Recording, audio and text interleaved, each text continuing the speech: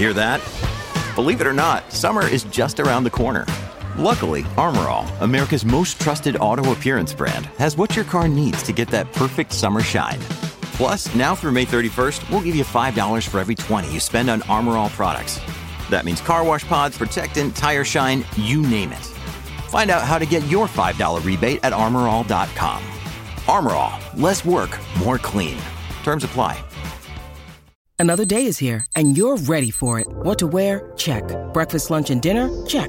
Planning for what's next and how to save for it? That's where Bank of America can help. For your financial to-dos, Bank of America has experts ready to help get you closer to your goals. Get started at one of our local financial centers or 24/7 in our mobile banking app. Find a location near you at bankofamerica.com/talktous. What would you like the power to do? Mobile banking requires downloading the app and is only available for select devices. Message and data rates may apply. Bank of America N.A., member FDIC. With threats to our nation waiting around every corner, adaptability is more important than ever. When conditions change without notice, quick strategic thinking is crucial. And with obstacles consistently impending, determination is essential in overcoming them. It's this willingness, decisiveness, and resilience that sets Marines apart. With our fighting spirit, we don't just fight battles, we win them. Marines are the constant our nation counts on to fight the unknown. And through adaptable problem solving, we do just that. Learn more at marines.com. Thank you for listening to the Late Breaking F1 podcast. Make sure to check out new episodes every Wednesday and every Sunday.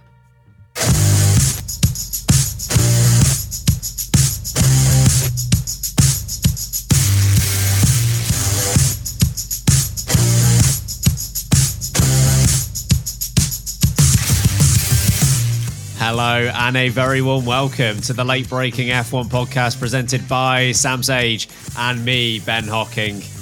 We're firmly in the off-season now, folks. Harry's off for 3 months. Normality's restored. Oh, we're going through the grind already, aren't we? It's already, you know the scenes in films where they're exploring and, they go through the seasons. We're deeply into the winter part of the exploring with the big coats over your heads, dragging yourself through the snow blizzards as you desperately cling on to hope of a lovely shelter appearing on the horizon. That's where we're at the moment. But we're not quitting. We're persevering. We'll still be here. Don't you worry, folks, because there's still plenty going on, including coming up today. Daniel Ricciardo saying that he is reborn and re-energized. He gets points just for using those two words, but we'll be discussing that a little bit later on. Théo Pourchaire winning the Formula 2 title and whether one of the F1 teams should have picked him up for the 2024 season. But let's kick off with old Logan Sargeant, because there was just one remaining question mark on the 2024 grid, and that was who was going to partner Alex Albon at Williams. Now, there was a fair bit of speculation that Logan Sargeant would hold on to his seat, and indeed he has. Just days after the Abu Dhabi Grand Prix, the team confirming that he will still be there in 2024, which means the grid, at least compared to the end of the 23 season, is completely unchanged as we head into next year. So, Sam, firstly, your reaction to the news. Yeah, I mean, bizarre that we've had a whole season of no driver changes. I can't remember the last time that happened, where every single seat has been kept by the driver that was previously in the seat before. Never happened. Wow. There you go, folks. Never. You're witnessing history for the first time. This has never, ever happened, that all 20 drivers remain. Just copy and paste it. Drama is crazy in the transfer window these days. Talk about silly season. Go off the rails. Yeah, so Sargeant re-signed sensible season. Sensible. That's what we're going for now. We're boring, we're cold, we're sensible.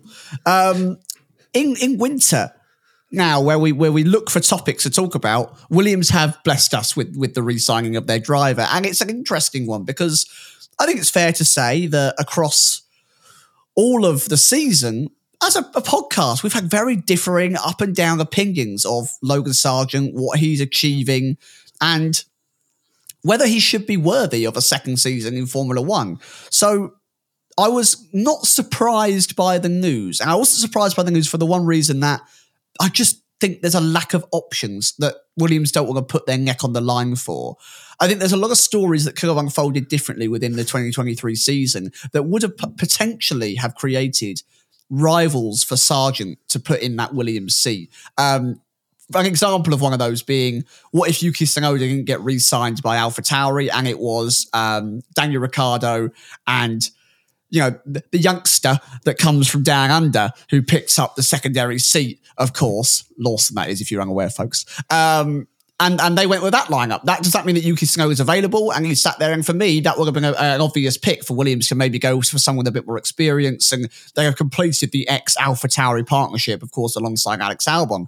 And then you look at other options that could have been available, such as their junior platform, their young drivers. I don't think anyone is there yet. No one was really competing in F2. They're promoting a couple of drivers from the younger divisions further up. They've given some tests to those younger drivers.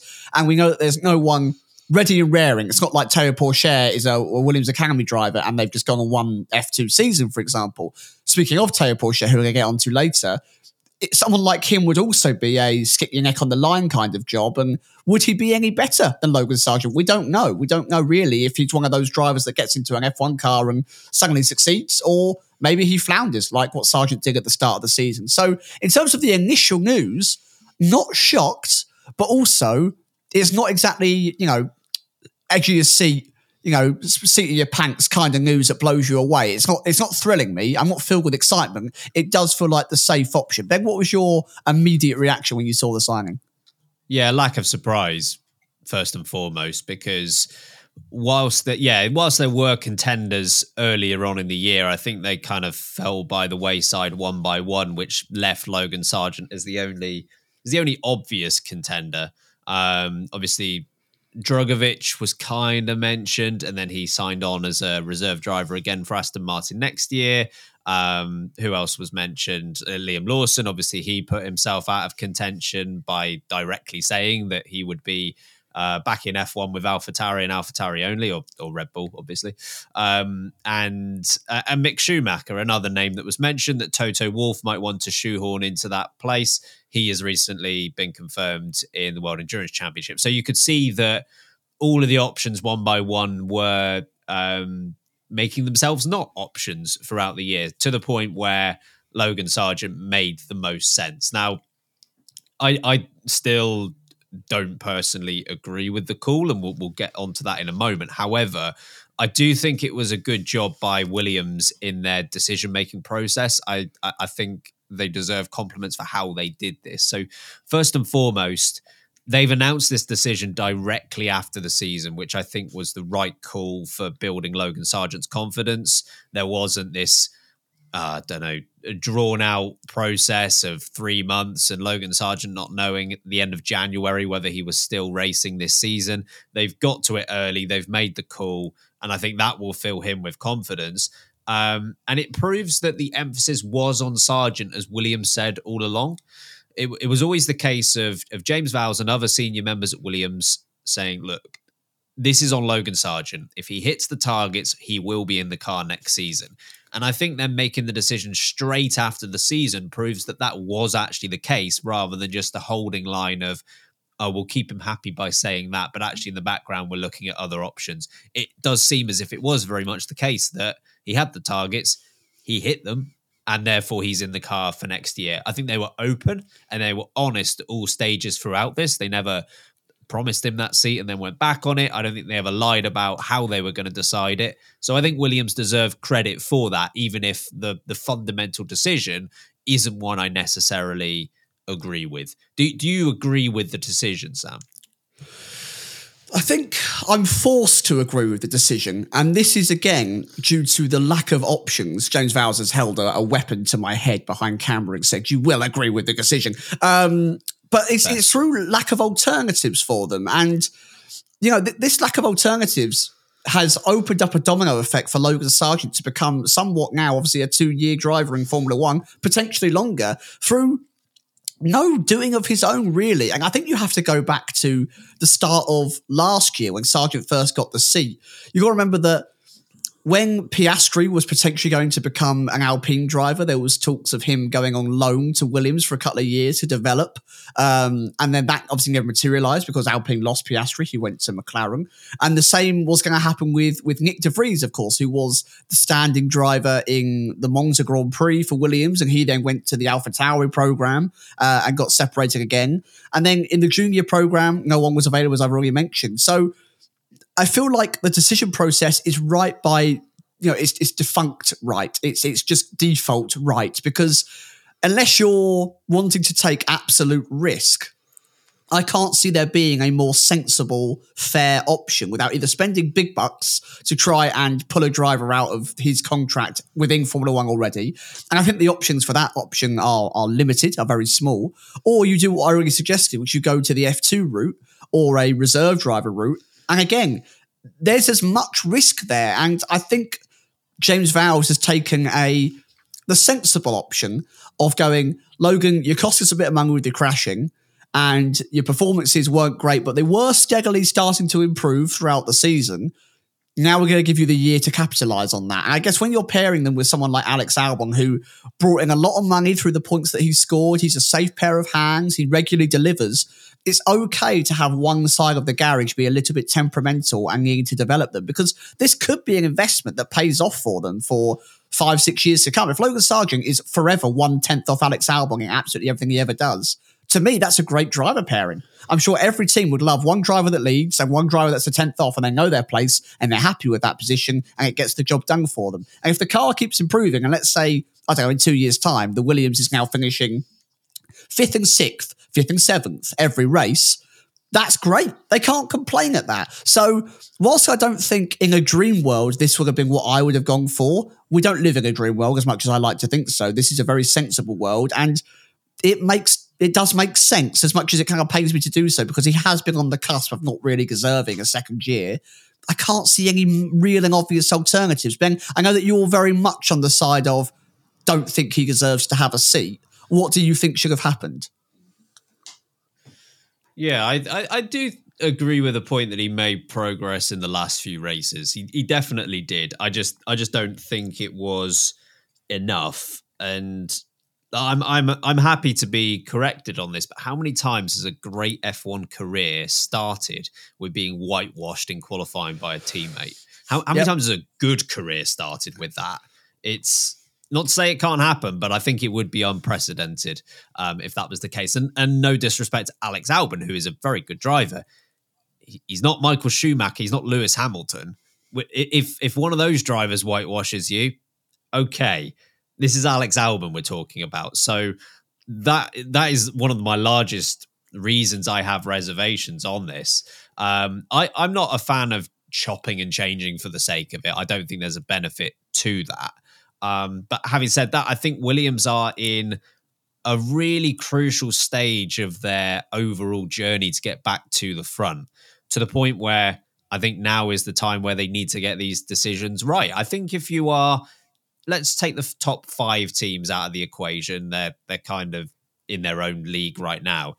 Of the other 5 teams at the back of F1, I don't think you'd rather be anywhere else right now than Williams. You could make a case and say a couple of years' time, Audi might be the venue, or you might think Alpine are going to get their stuff together.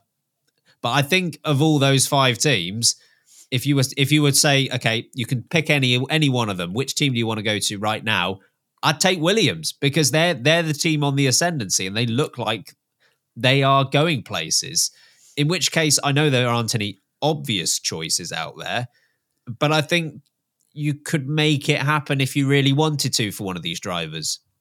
If earlier in the season you wanted to prize Nico Hülkenberg away from Haas, as an example, I think you could have done that. If earlier in the season you wanted to, I don't know, make a play for one of the Alfa Romeo drivers, I think it would have happened. I'm not saying they're the right options, by the way, but I think you could have made a non-obvious choice worked if you'd got onto it early enough. And I think there were enough indications early on that Sargeant isn't good enough. I know some are saying it's been a season of highs and lows, but there are many, many more lows than highs. Yeah, the lows are deep veined mines and the highs are miles, hills in the ground. It really wasn't, peaks and troughs, as you're saying. He still has a very long way to come. And as you stated with the comparison against Alex Albon, I think, is turning into a very, very solid Formula One driver. He's going to be here for a long time. I think, top 8 or 9 drivers comfortably on the grid. He's inside the top 50%. I think it's totally fair to say. Yeah. But as you've stated, he's not Max Verstappen. He's not Lewis Hamilton. He's not Charles Leclerc. He's going up against someone who's maybe 8th or 9th on this grid, and Logan Sargeant is 19th or 20th rather than being 1st or 2nd against 9th or 10th. There's a lot of development that needs to progress. There's a lot of things that need to change, and maybe we'll see, a caterpillar bloom into a beautiful butterfly into the second season of his Formula One career, and he might really show himself with some more confidence and belief behind him. But I am inclined to think otherwise, and that we will see a mild improvement with a repeat of not being good enough again for the whole season. But I would like to be proved wrong by him. Oh, yeah, absolutely. I would be very, very happy to be completely and utterly wrong on this. I would be really happy if that was the case. But the margins are fine. Margins are really fine in the world of F1. And the reality is that if you had 2 Logan Sargeants in that car this year, Williams would have lost out on $27 million. Like they would have. That's the difference between 7th and 10th, which is ultimately where they would have finished if they had scored a combined total of 2 points rather than the 27 or however many they ended up with. So, but you made that point, which I think is a fair point, Ben. I do think that's a very valid and fair point. But equally, if you had 2 Alex Albons in the car, they don't gain anything. Well, very true. So I think James Vowles' point, which we all worship the man. He's an incredible, genius, wonderful, gorgeous person. All of the above. But I do think his point was, we have Alex Albon in the car as the steady pair of hands. We've got a moment to allow someone to develop. Again, I think the conversation we're having, Ben, which I think the point you've made is Logan Sargeant the right person to allow to develop? Has he got it in him to ever become Alex Albon when they need him to be? You never quite know what the margins are going to be between the teams up and down the championship, because let's take Alpine, for example. They could have been quite a bit worse than what they were this season and quite a bit better, and nothing would have changed in terms of their championship position. And then you've got the 4 teams at the back where marginal gains is the difference between 7th and 10th. Same between 2nd and 3rd. If Ferrari marginally better at anything, whether it's driver related, strategy related, they're claiming 2nd place in the championship. So it is difficult, but you never know season to season exactly what those margins are going to be. It might be the case that Williams make great strides in the off season and suddenly they do have the capacity to compete with Aston Martin and Alpine, in which case 2 Albons might have been the difference, but they might be in the same spot as this year and it won't matter. It's just really difficult to say, but I think you've at least got to prepare for the fact that you're the top, I don't know, your 2 drivers performing at their peak is going to make a difference. I think you've got to account for that, even if it doesn't end up that way. Yeah, I think that's totally fair. I think you're right that next year, there is definitely a chance that if Williams continue on the upwards progression, they'll need 2 Alex Albons rather than a dab hand behind the wheel and a loose cannon who they don't know if they're going to perform or not. So we'll have to see. Maybe it comes and bites them. Maybe James Vowles is rewarded for his loyalty and his trust.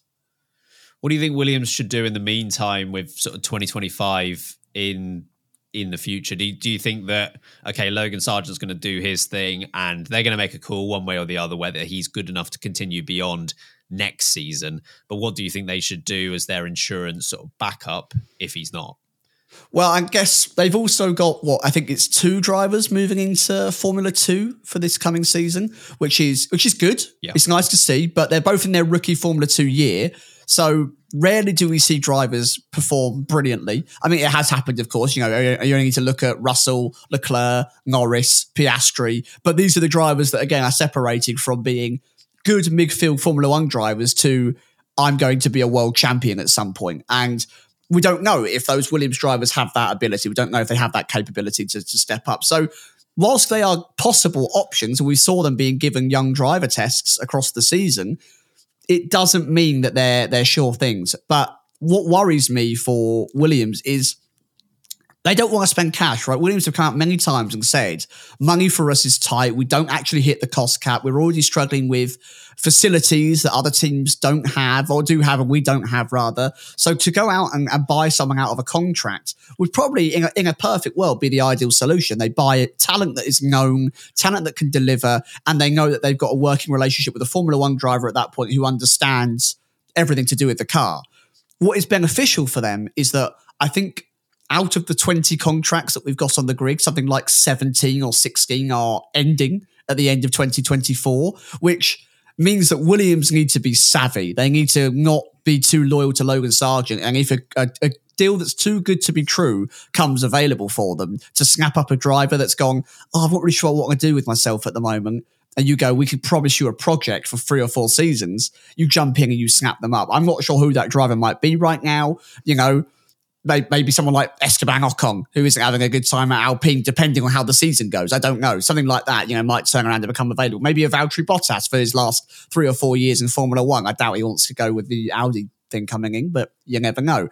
But there are options available to them, but none of them are sure things. And I really do think that's where Williams' predicament lies. And I don't think they've got something where they can go, that will bring us results and it doesn't cost us an absolute fortune throughout the whole season. Ben, I don't know if you've got any further thoughts on what Williams should be doing with their driver market really over the next year or so before we enter this new era of Formula One in 2026.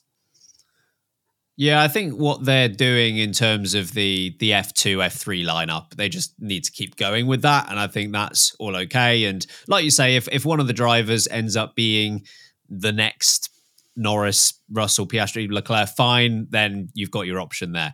But in the instance that doesn't work out, I just think they should pay extra attention to the Red Bull scenario, because whilst that is okay for now and everyone is happy enough and content enough where they are, Sergio Perez has got another season to prove himself. Daniel Ricciardo now should get a full year in the AlphaTauri program or whatever they're going to be called. Yuki Tsunoda's still there. Liam Lawson is okay for now as a backup, but that's not going to be the case at the end of next year. Something's got to give with the program in that either someone moves up to Red Bull to replace Perez or someone doesn't, in which case you've got 3 drivers into 2 at AlphaTauri. Someone is going to be left unhappy in that program at the end of 2024. And I think it would be prudent of Williams to pick up the one that isn't happy, because or at least consider the option of picking up one of the 3 that isn't happy, because it could be Liam Lawson, in which case he's somewhat proven himself this year. It could be Daniel Ricciardo. He's an established name and has proven himself across many years of F1. Yuki Tsunoda is improving year on year, even if you don't think he's got A-grade potential at the end of the day. He's still a good driver. So, keeping tabs on that whole discussion, I think, would be wise of Williams. Who would you choose out of the lot if you could have the pick of the bunch? If you're Williams, who would you go for? I think of if I could have a full choice of those 4 drivers, including Sergio Perez, it probably would be Sergio Perez. I think he is right now the best of the 4. And I think he's had enough experience at the front that would be really valuable for Williams. So I think he'd probably be the number 1 pick of those if he is left without a seat. And the good news for Williams, I guess, is that it's unlikely Perez is going to go back down to AlphaTauri, in that it's either going to be Red Bull again or gone completely. Whereas I think with Lawson, they'll try and keep hold of him. And Daniel Ricciardo as a marketing opportunity, they'll try and keep hold of him in every way they can. Whereas Perez, I'm less sure about. So I think that would be a great move for Williams. Yeah, funny enough, I thought the complete opposite. I thought if Perez gets booted from Red Bull, I feel like the mindset of Perez will be so defeatist of, I'm at the end of my career, I've been at the top at this point, unless I just want to pick up a paycheck, what's really the need? Whereas someone like Lawson, I feel like he'd be angry if he wasn't put in any of those seats again. I mean, I think you're right. I think realistically, Lawson either gets into an AlphaTauri seat or they weirdly promote him both up to Red Bull, which wouldn't make any sense. But Perez isn't going to come back down. So realistically, one of the 2 current AlphaTauri drivers in Tsunoda or Ricciardo will go up, and then Lawson, in theory, will fill one of the spaces that gets make available should Perez go somewhere. But I would prefer Lawson personally, just because you've got the development time. He would have a point to prove, and he's got years to do so. You can mold him and nurture him. And I think for the next 10 years, Albon and Lawson in a car together, if you kept that pairing together, has great potential. You could easily have a race-winning team there. But the only thing that will change for me against Ricciardo or Perez would just be the mindset of, I think, towards the end of their career, they might be a little bit defeated with being in what could be a mid-table side. Potentially. I mean, we've seen it with Raikkonen, we've seen it to an extent, I think, with Bottas, so there is a risk with that.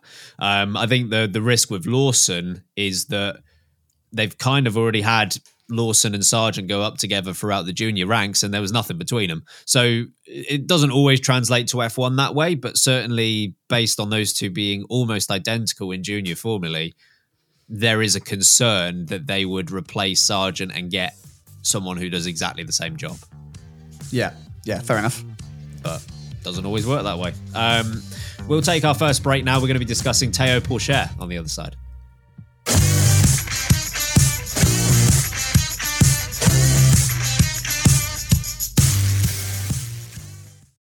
When you need mealtime inspiration, it's worth shopping Kroger, where you'll find over 30,000 mouth-watering choices that excite your inner foodie. And no matter what tasty choice you make, you'll enjoy our everyday low prices, plus extra ways to save, like digital coupons worth over $600 each week. You can also save up to $1 off per gallon at the pump with fuel points. More savings and more inspiring flavors make shopping Kroger worth it every time. Kroger, fresh for everyone. Fuel restrictions apply. Hey, it's Kaylee Cuoco for Priceline. Ready to go to your happy place for a happy price? Well, why didn't you say so? Just download the Priceline app right now and save up to 60% on hotels. So whether it's Cousin Kevin's Kazoo Concert in Kansas City, go Kevin, or Becky's Bachelorette Bash in Bermuda, you never have to miss a trip ever again. So download the Priceline app today. Your savings are waiting. Go to your happy place for a happy price. Go to your happy price, Priceline. Jewelry isn't a gift you give just once. It's a way to remind your loved one of a beautiful moment every time they see it. Blue Nile can help you find the gift that says how you feel and says it beautifully, with expert guidance and a wide assortment of jewelry of the highest quality at the best price. Go to BlueNile.com and experience the convenience of shopping Blue Nile, the original online jeweler since 1999. That's BlueNile.com to find the perfect jewelry gift for any occasion. BlueNile.com.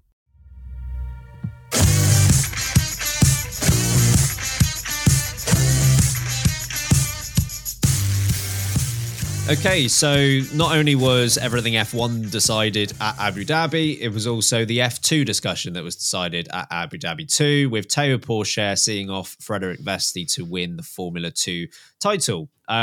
So I guess the question as it pertains to F1, Sam, is should a team have snapped them up?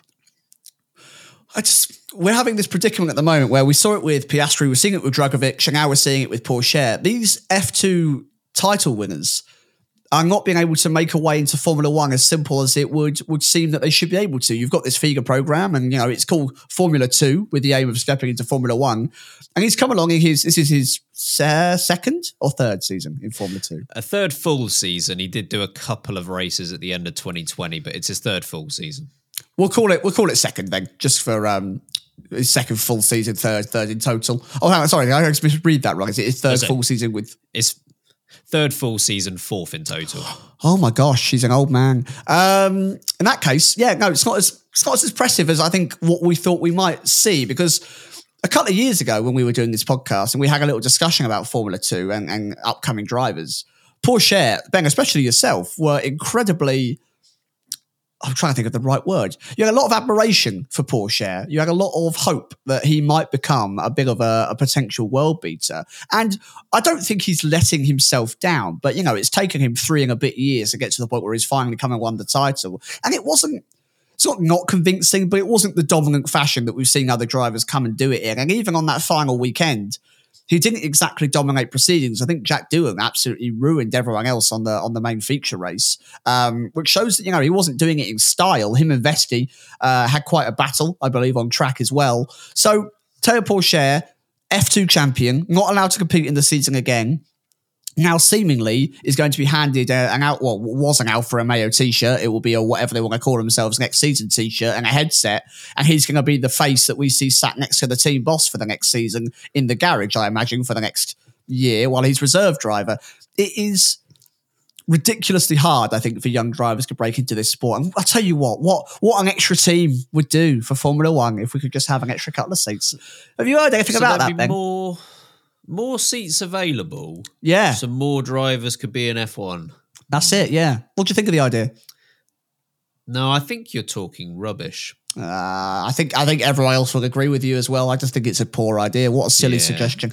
Anyway, good try. It's very strange that the person who's won the FIGA series isn't able to step up. But if you look at his performances, I do think he's slumping. I do think he's being unable to carry through the momentum of his previous junior career up to this point. And maybe that is what has prevented a team from snapping him up. The only real option I think he had was that Williams seat.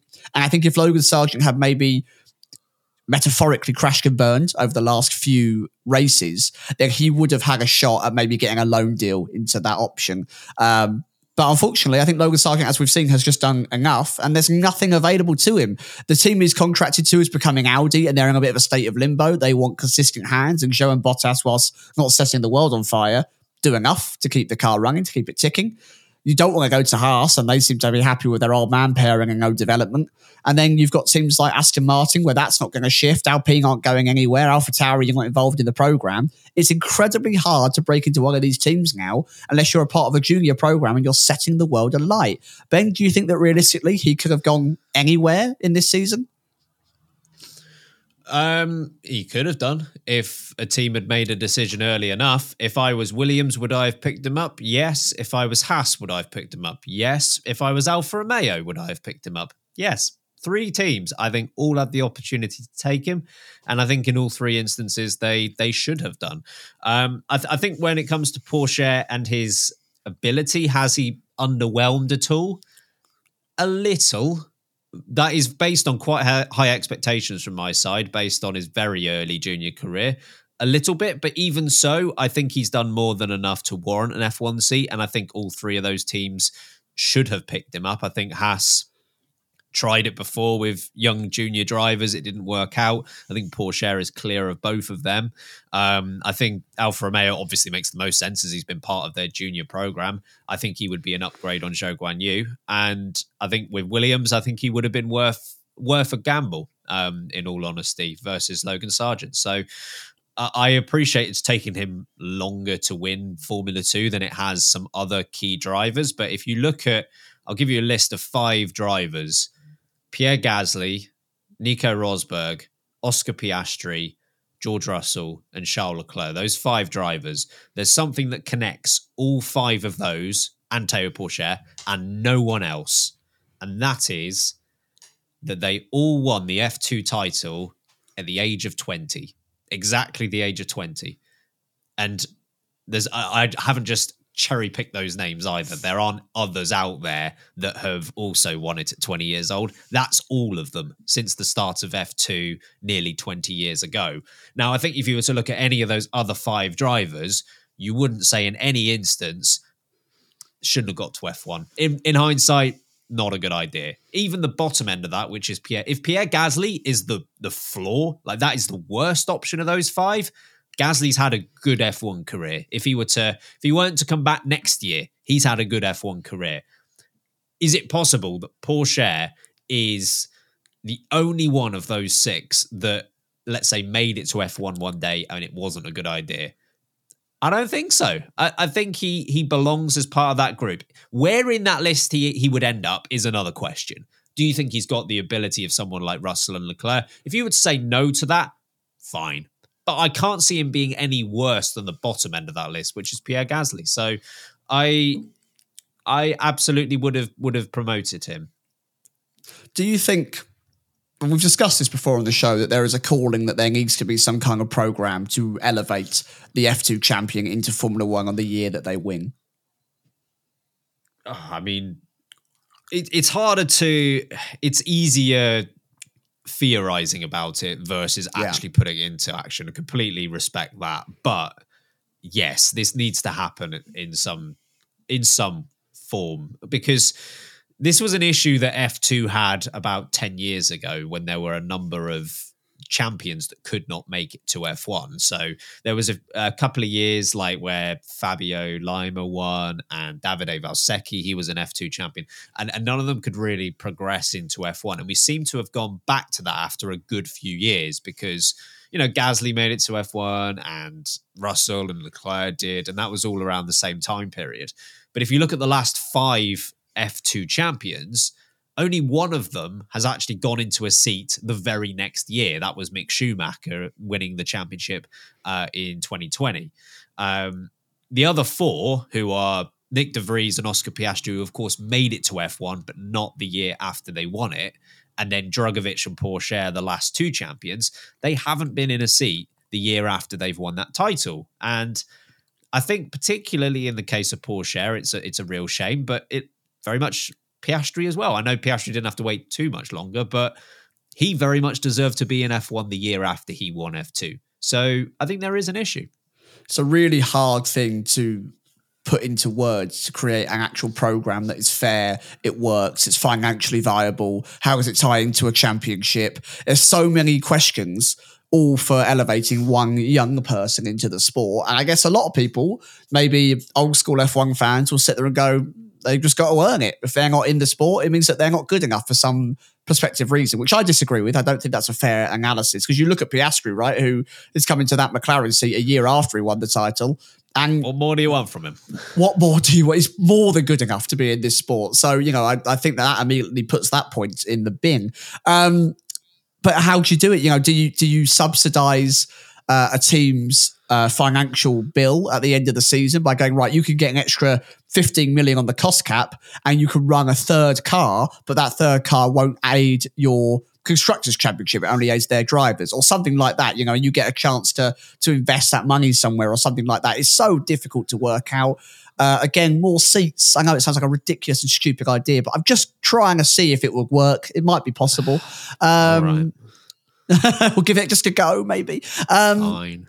It's harsh. It is harsh when you these, and they are kids, have worked for years and years and years and put so much effort, and they've lost so. I know that they've, you know, a lot of them come from very wealthy backgrounds and they have got privileged lives, but at the same time, they are giving up a lot of their childhood and their upbringing to work and to work out physically, to be physically fit for this and mentally trained into they don't have normal childhood experiences because they've got to sit to these rules and these paddocks, and it's what it takes to be a professional sports person. So when you're at the very, very top of the game in youth level, which is what F2 really is, it's the youth level, and you win it all, and there's nothing waiting for you on the other side of kind of the pearly gates of the F2 championship.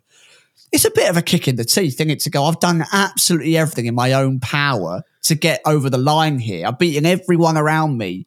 And you're telling me there's nothing. I get a cup and I have to walk away and I can't go and race again in this season. I just have to sit there on a sideline. It must be incredibly frustrating. So I don't even know if there is a solution, but it is unfair for these youngsters to not be able to take the next step. Yeah, I agree with that. And I think the good news, at least, to put something of a silver lining on this, is that where there are drivers coming through from F2, it's not like the winners of the championship are being passed up for drivers who are awful. Like drivers who have come up over the last 5 years or so that haven't been champions have still positioned pretty well in the championship. So if you're looking at least starting from 2019, Nicholas Latifi finished second. Yuki Tsunoda finished third. Nikita Mazepin finished fifth. Zhou Guanyu finished third. And Logan Sargeant finished fourth. So it's not like we're taking drivers who finished 15th in F2 over the champions, which is a good thing. And if, you know, I know people often rightly want to slam on Nikita Mazepin. He finished fifth in F2. That is an achievement. It's not like he was awful in junior formula and absolutely didn't deserve a seat in F1. But even so, it would be nice to see the champions of these series get promoted over drivers they've beaten. Yeah, I completely agree. I think, Ben, you probably got more stats to hand than I have, but the list you reeled off there already was more drivers than have won the F2 title being elevated to F1, even though it's, you know, second through to fifth. It shows you that team academies and money still do play a large role in what gets you into Formula One. You'd argue that Zhou Guanyu maybe got picked up. He was a very good driver and had a good junior career, but you'd argue that the Chinese sponsorship element to it and the marketing opportunities that supports elevated him higher than maybe what an F2 champion could bring in raw talent. The same with Yuki Tsunoda. Part of the Red Bull driver program, great, that helps him. But also, he's one of the few Japanese drivers that's really come through the ranks. The Japanese market in Formula One is massive. The Honda partnership, of course, is massively beneficial that he has there. Are there other factors that you still need to have as a junior driver to mean that you get success? Raw talent is not the only currency that could buy you something in Formula One. And I think that is a little bit of a shame. Yeah, I would agree with that. And lastly, just a final point actually on Porsche that I wanted to say. He only won one race all season, which is bizarre because Frederic Vesti, who finished second, won 5, which I guess it depends on which way you want to look at that, because you could look at it from the perspective that this guy hasn't won enough races to justify his place in F1. On the other side, you could say he still won the championship despite only winning one race. That's pretty consistent across a full season. That would definitely help him in F1. It very much reminded me of Esteban Ocon. There was a season he did before he made it to F1. It might have been F3, where he won the title, but he just did it by finishing second nearly every race. And actually, the more I think about it, Porsche and Esteban Ocon might not be a bad comparison. I think they, if Porsche got the chance, I wouldn't be surprised if they ended up having very similar careers. But we'll like see. him or loathe him, Ocon's done a great job in F1, right? He's a consistent midfield driver. Yeah, exactly. Right, we'll take our next break. On the other side, we're going to be discussing Lewis Hamilton.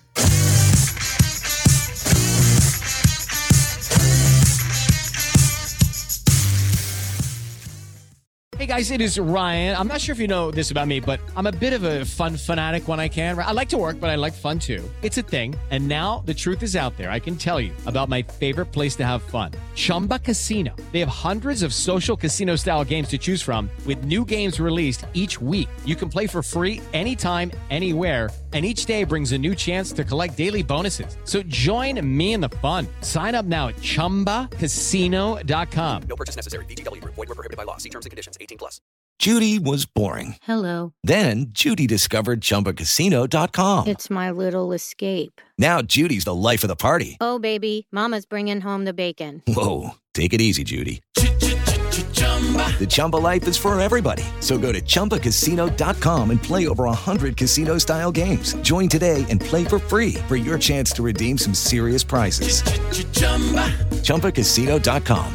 No purchase necessary. Void where prohibited by law. 18+. Terms and conditions apply. See website for details.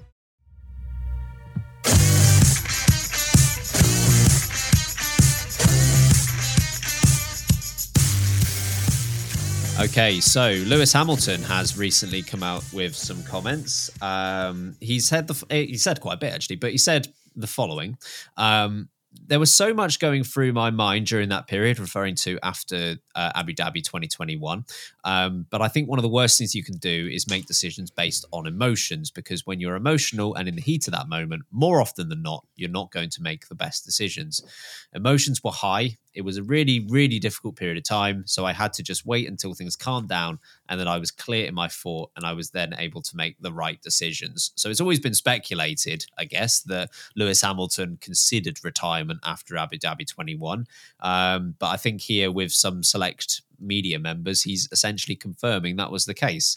He also had some comments about his last 2 seasons and how he's obviously gone winless, far cry from where he was in terms of winning championships a few years ago. Did you have any thoughts on his comments?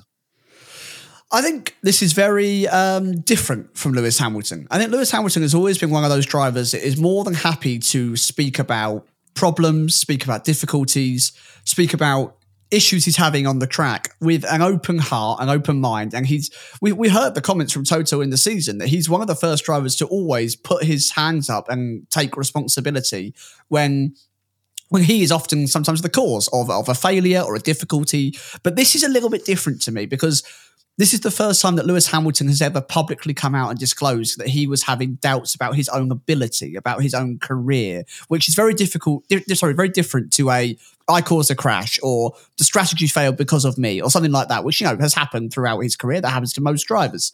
But this is something very, very different. And it's a little bit sad, but I guess it happens to most drivers where they come out and say, do I still have this relentless ability that Formula One drivers have that no one else has, this ability to maintain this ruthless, cutthroat level of ability at 200 miles an hour that only 20 drivers have the ability to have. And I think you'd have to be a bit insane to not question possibly retirement after the close of what has been one of the most dominant eras in Formula One of all time.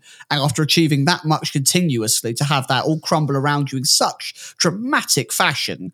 And I think for any person, whether you're a Hamilton fan, you don't like him, whether you love Verstappen, you've got to sympathise with the guy.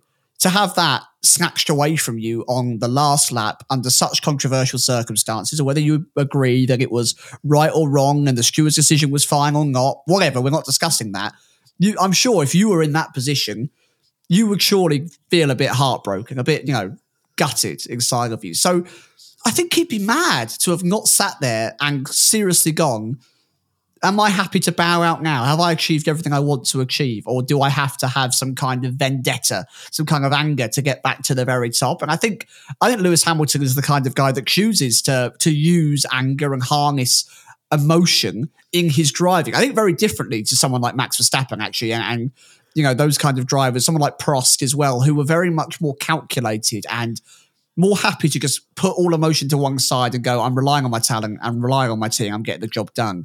Because an angry Lewis Hamilton, I think, is by far the most potent and scary Lewis Hamilton on a racetrack. We've seen times where he's come back from a bad race or the car hasn't been very good, and he has delivered some exceptional performances when something has not gone his way in the weekend or previously.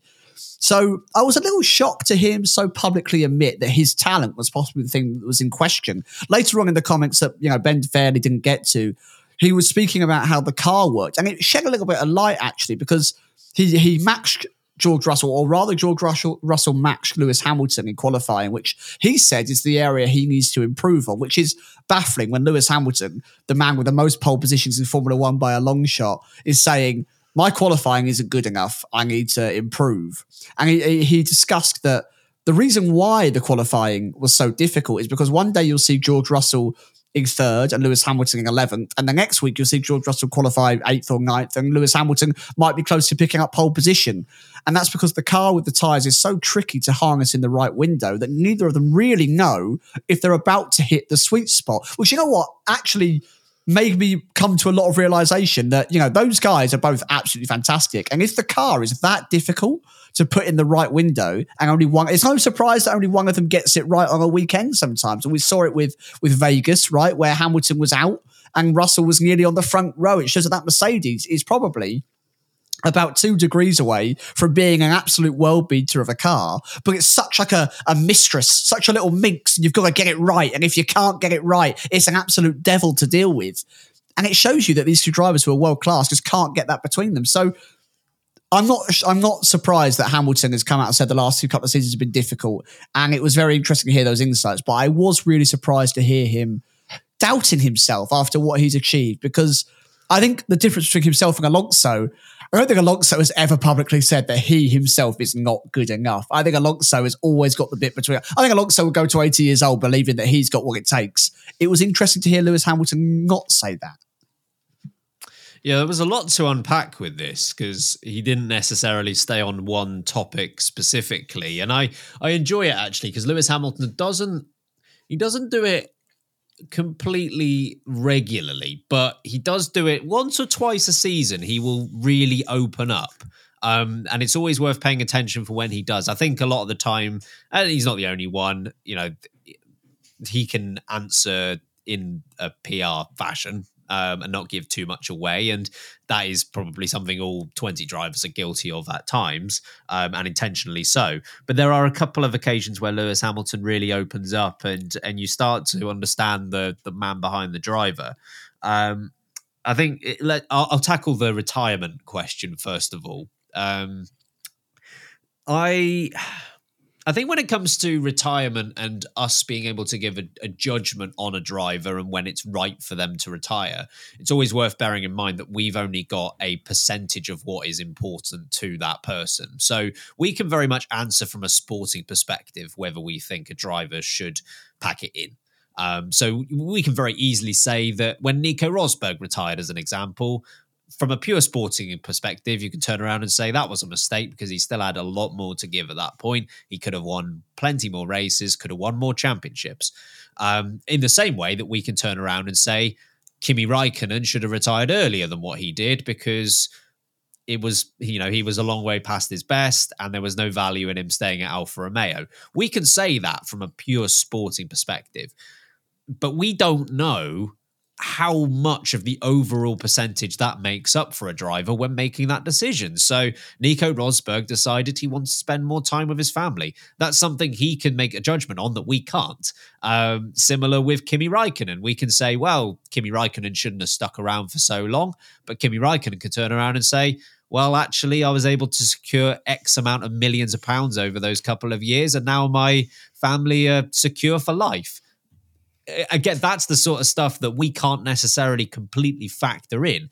So when Lewis Hamilton turns around and says he considered retirement at the end of 2021, we can say from a sporting perspective, he could go for another 5 years and still win plenty more championships. But he could turn around and say, well, actually, these are all the other things that I'd like to do in my career, and I'm not emotionally set on F1 and all the rest of it. He can more accurately say those sorts of things. I think the stuff about the car was interesting as well, about how it was a bit of a minx, as you put it, because George Russell essentially said exactly the same thing as well in another interview, where for whatever reason they might be 11 all in qualifying, but they're very rarely next to each other on the grid, and it does seem as if where one driver can figure it out on one weekend, the other driver can't. So if they can put together something that is more predictable in 2024, you would imagine they will start to qualify next to each other yet again.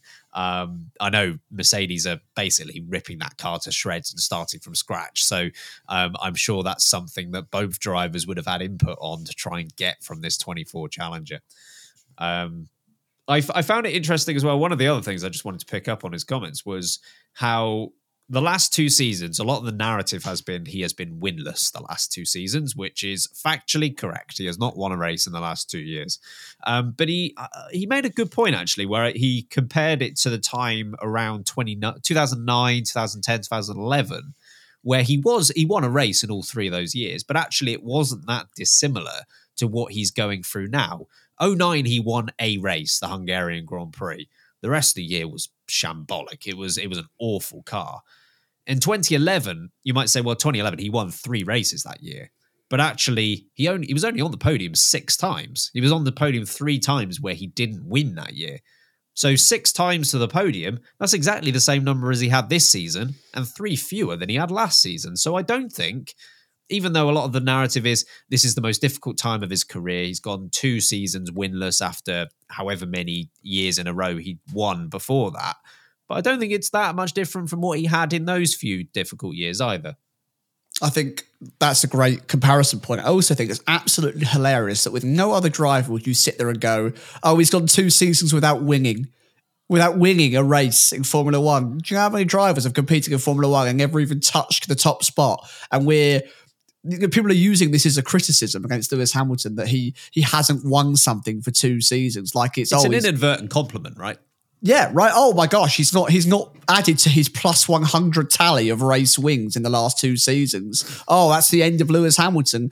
The guy's still operating in the top 2 or 3% of an F1 grid. And this is, I would argue now, Lewis Hamilton well off of his absolute peak.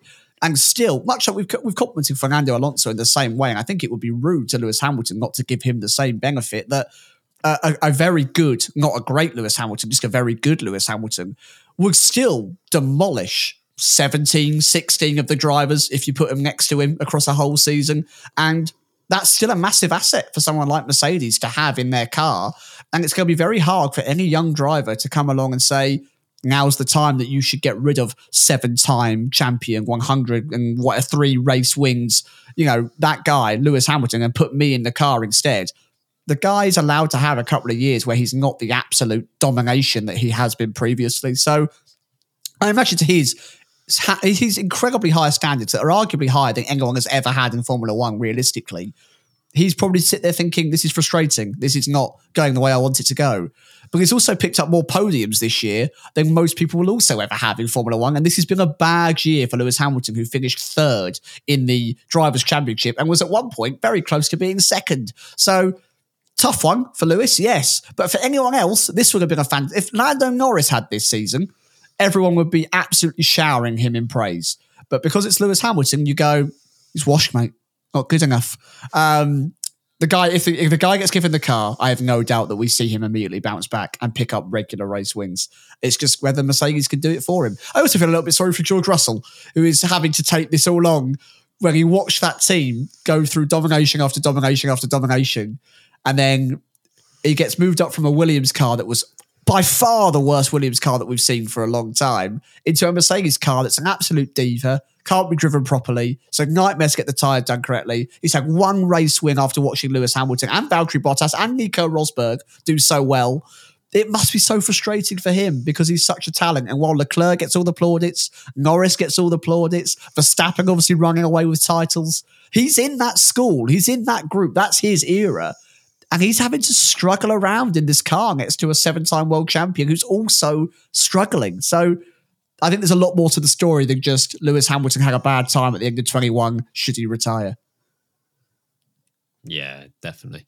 And we'll get to top 10 driver ratings in a future episode before the end of the year. But certainly Lewis Hamilton, at least from my perspective, the only driver you can say definitively outclassed Lewis Hamilton this year was Max Verstappen. Even if you think, let's say you think he was fourth and Lando Norris was better and Fernando Alonso was better, fine. But the only one I think you can definitively say, yes, he was 100% better than Lewis Hamilton this year was Max Verstappen. I would struggle to make the case for anyone else. Yep, fair. Okay, let's take our final break of today. And then on the other side, we're going to be chatting Daniel Ricciardo.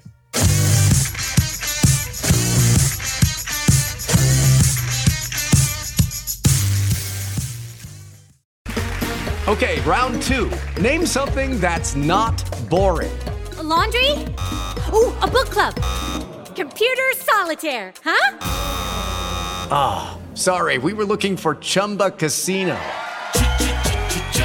That's right, ChumbaCasino.com has over 100 casino-style games. Join today and play for free for your chance to redeem some serious prizes. ChumbaCasino.com. No purchase necessary. Void where prohibited by law. 18+. Terms and conditions apply. See website for details.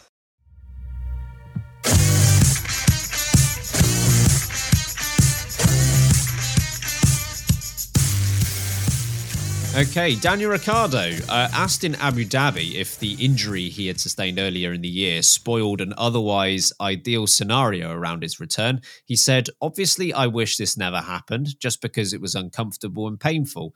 But now that is obviously done, I still look back on this year as a positive because sitting here a year ago, I was like, could this be my last race? I don't exaggerate when I say that. I really didn't know. I honestly thought it was 50-50. So to have the year I've had, and forget the hand, I just kind of feel a little bit more reborn again is the right word. I feel re-energized. What do you make of those comments? That's very upbeat from a generally upbeat person, but what do you make of them?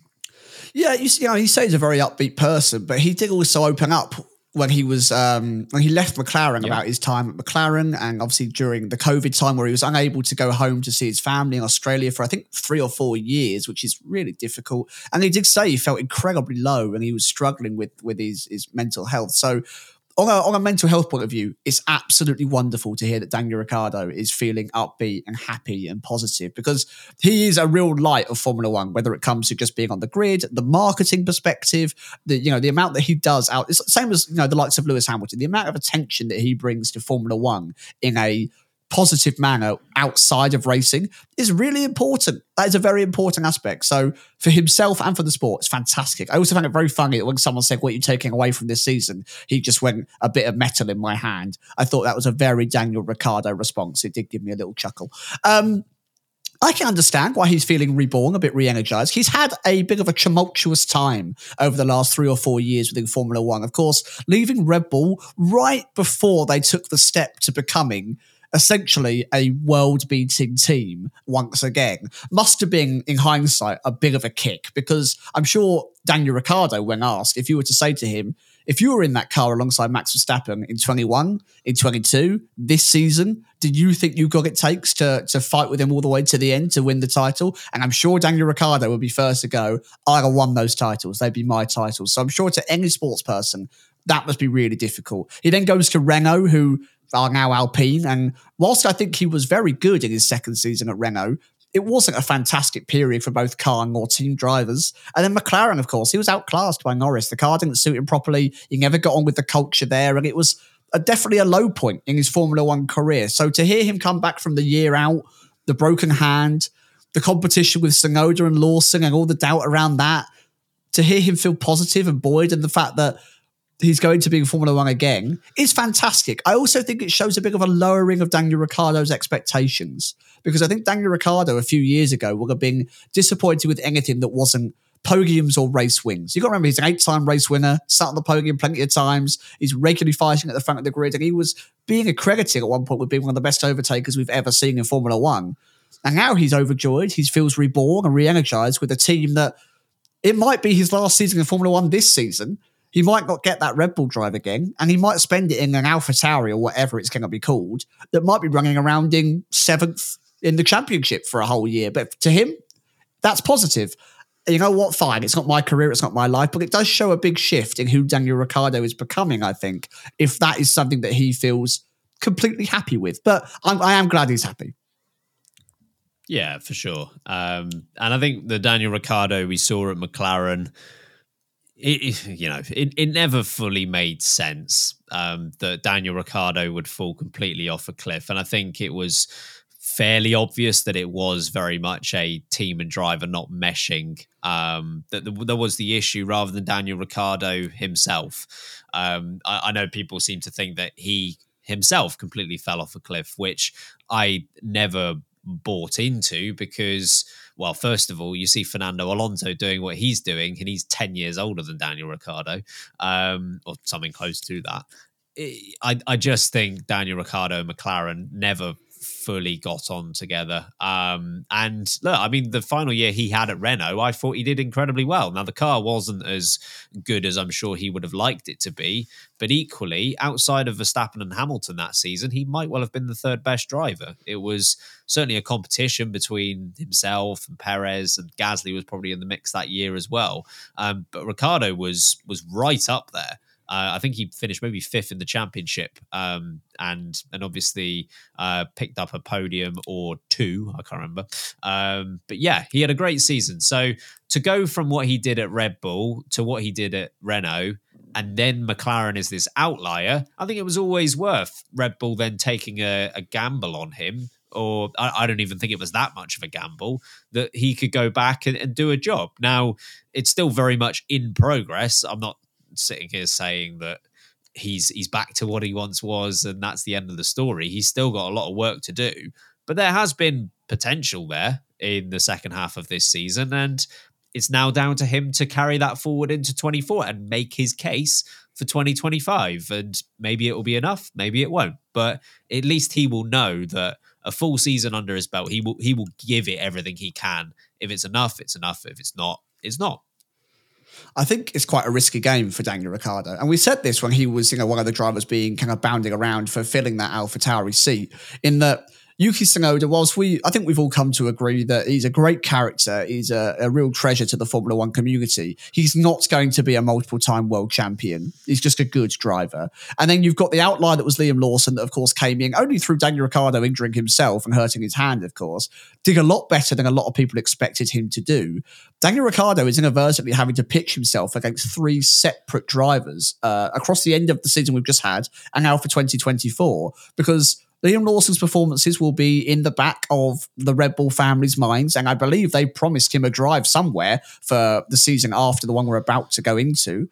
Sergio Perez will, of course, if he wants to stay in Formula One, will know that he's got to do better than the likes of Daniel Ricciardo. Daniel Ricciardo will have to do better than Sergio Perez, and equally, he'll have to beat a very comfortable Yuki Tsunoda. So this is a big test for Ricciardo. It's not going to be a breeze of him just having to drive that car well. He's going to still have to prove himself against drivers who have got a lot more time in the locker to prove themselves and have time and create a career for themselves within Formula One against Daniel Ricciardo's not ending career, but it's in its twilight zone, I would argue. So this is a bit of a risk for Ricciardo. He can't rest on his laurels and his reputation. He's still going to have to come out in 2024, put his foot down and prove that he's got what it takes to beat others around him, I think.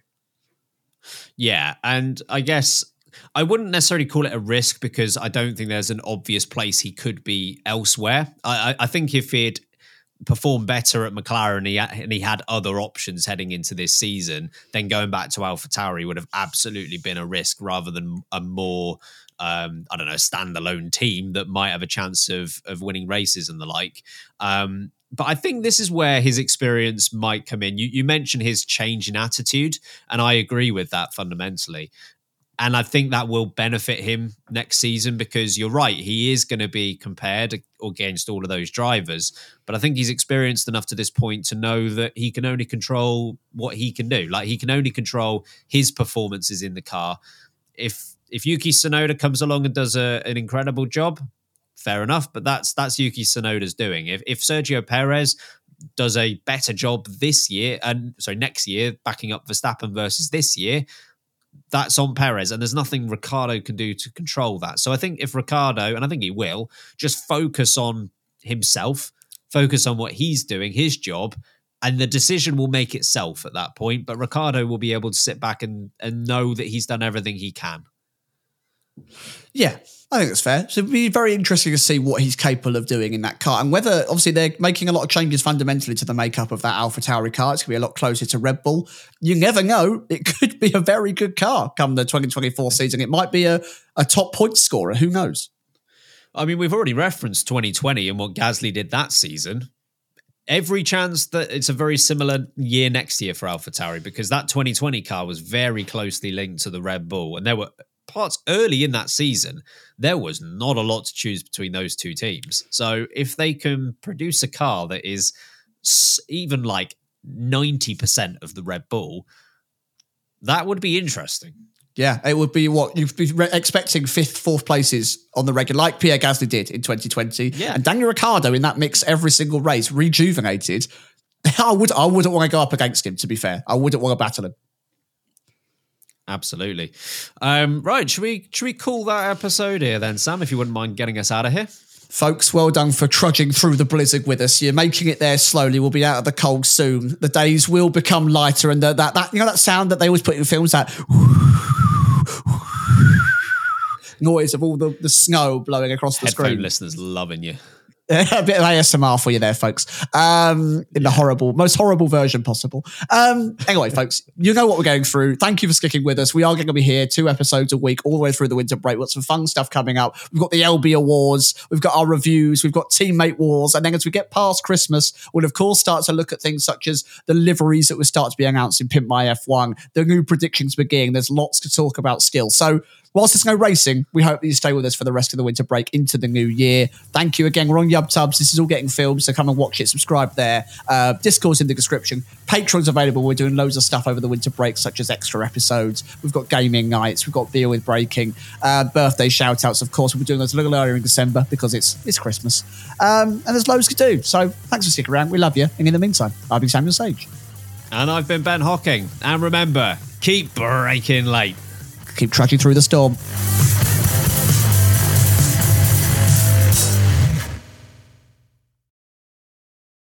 Sports Social Podcast Network. With the Lucky Land Slots, you can get lucky just about anywhere. This is your captain speaking. We've got clear runway and the weather's fine, but we're just going to circle up here a while and get lucky. No, nothing like that. It's just these cash prizes add up quick. So I suggest you sit back, keep your tray table upright, and start getting lucky. Play for free at LuckyLandSlots.com. Are you feeling lucky? No purchase necessary. Void where prohibited by law. 18+ terms and conditions apply. See website for details.